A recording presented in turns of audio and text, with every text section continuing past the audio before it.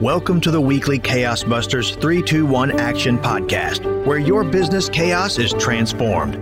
Join your host, Lisa Olinda, founder and chief chaos whisperer of Olinda Services, as she provides you with short and sweet chaos busters that increase productivity, guide you through overwhelm, nurture business relationships, and grow your business. Are you working from home now and feel like your inbox is a monster that will not go away?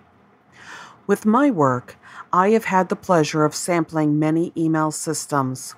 I cut my professional teeth in the corporate world and worked with Lotus and Outlook. I work on a Windows 10 platform and rely heavily on my Outlook for desktop. If you visit my website at olindaservices.com/blog and search for the keyword Outlook, you will see that I have written a lot about one of my favorite things. I love to manage my email accounts with Office 365 Outlook. Angela Gia Kim says, "Aim for the stars and land somewhere high in the sky. But as I always say, the sky's not the limit. There's the moon, too."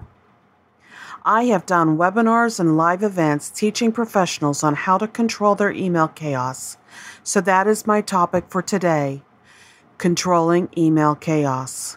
Here are 3 thoughts to provoke you, 2 ideas to inspire you, and 1 item to act on. 3 thoughts to provoke.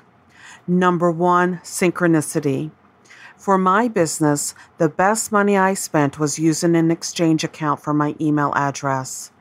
An Exchange account allows me to automatically sync my email, contacts, and calendar with every device I own. The time I saved has more than paid for the Exchange account. Microsoft 365 Business Standard comes at a price tag of $150 annually. Number 2, folders. I operate on a 0 inbox policy. By the end of the day, I have put the email in my project management tool for future action, or I have filed it in a folder in Outlook. Folders are not necessary for operating in Outlook. You can survive nicely with defaults. I actually need to audit my folders because I have accumulated many over the years. Outlook's new search feature is an incredible tool. Number 3, rules. Rules help you get those emails out of your inbox and where they belong. It allows you to put items that do not need immediate attention in a subfolder where you can keep them unread until you are ready to act on them. 2 ideas to inspire. Number 1. In 2015, I wrote my first copy of the ebook Email Solutions. I said in this book, I hate to be the bearer of bad news, but eventually you need to delete some email in your inbox.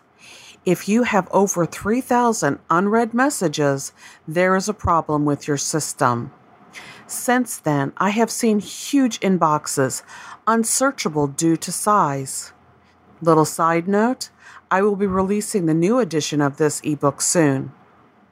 Number 2, Pamela Rutledge, PhD, MBA, Director of the Media Psychology Research Center, says, email management comes down to some more personality-related behaviors, a combination of organization, procrastination, perfectionism, fear of loss, and the ability to let go.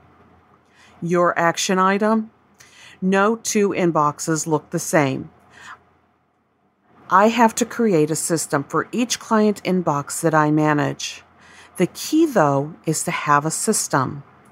Start somewhere. Let go of one thing. Unsubscribe from a newsletter that you never read.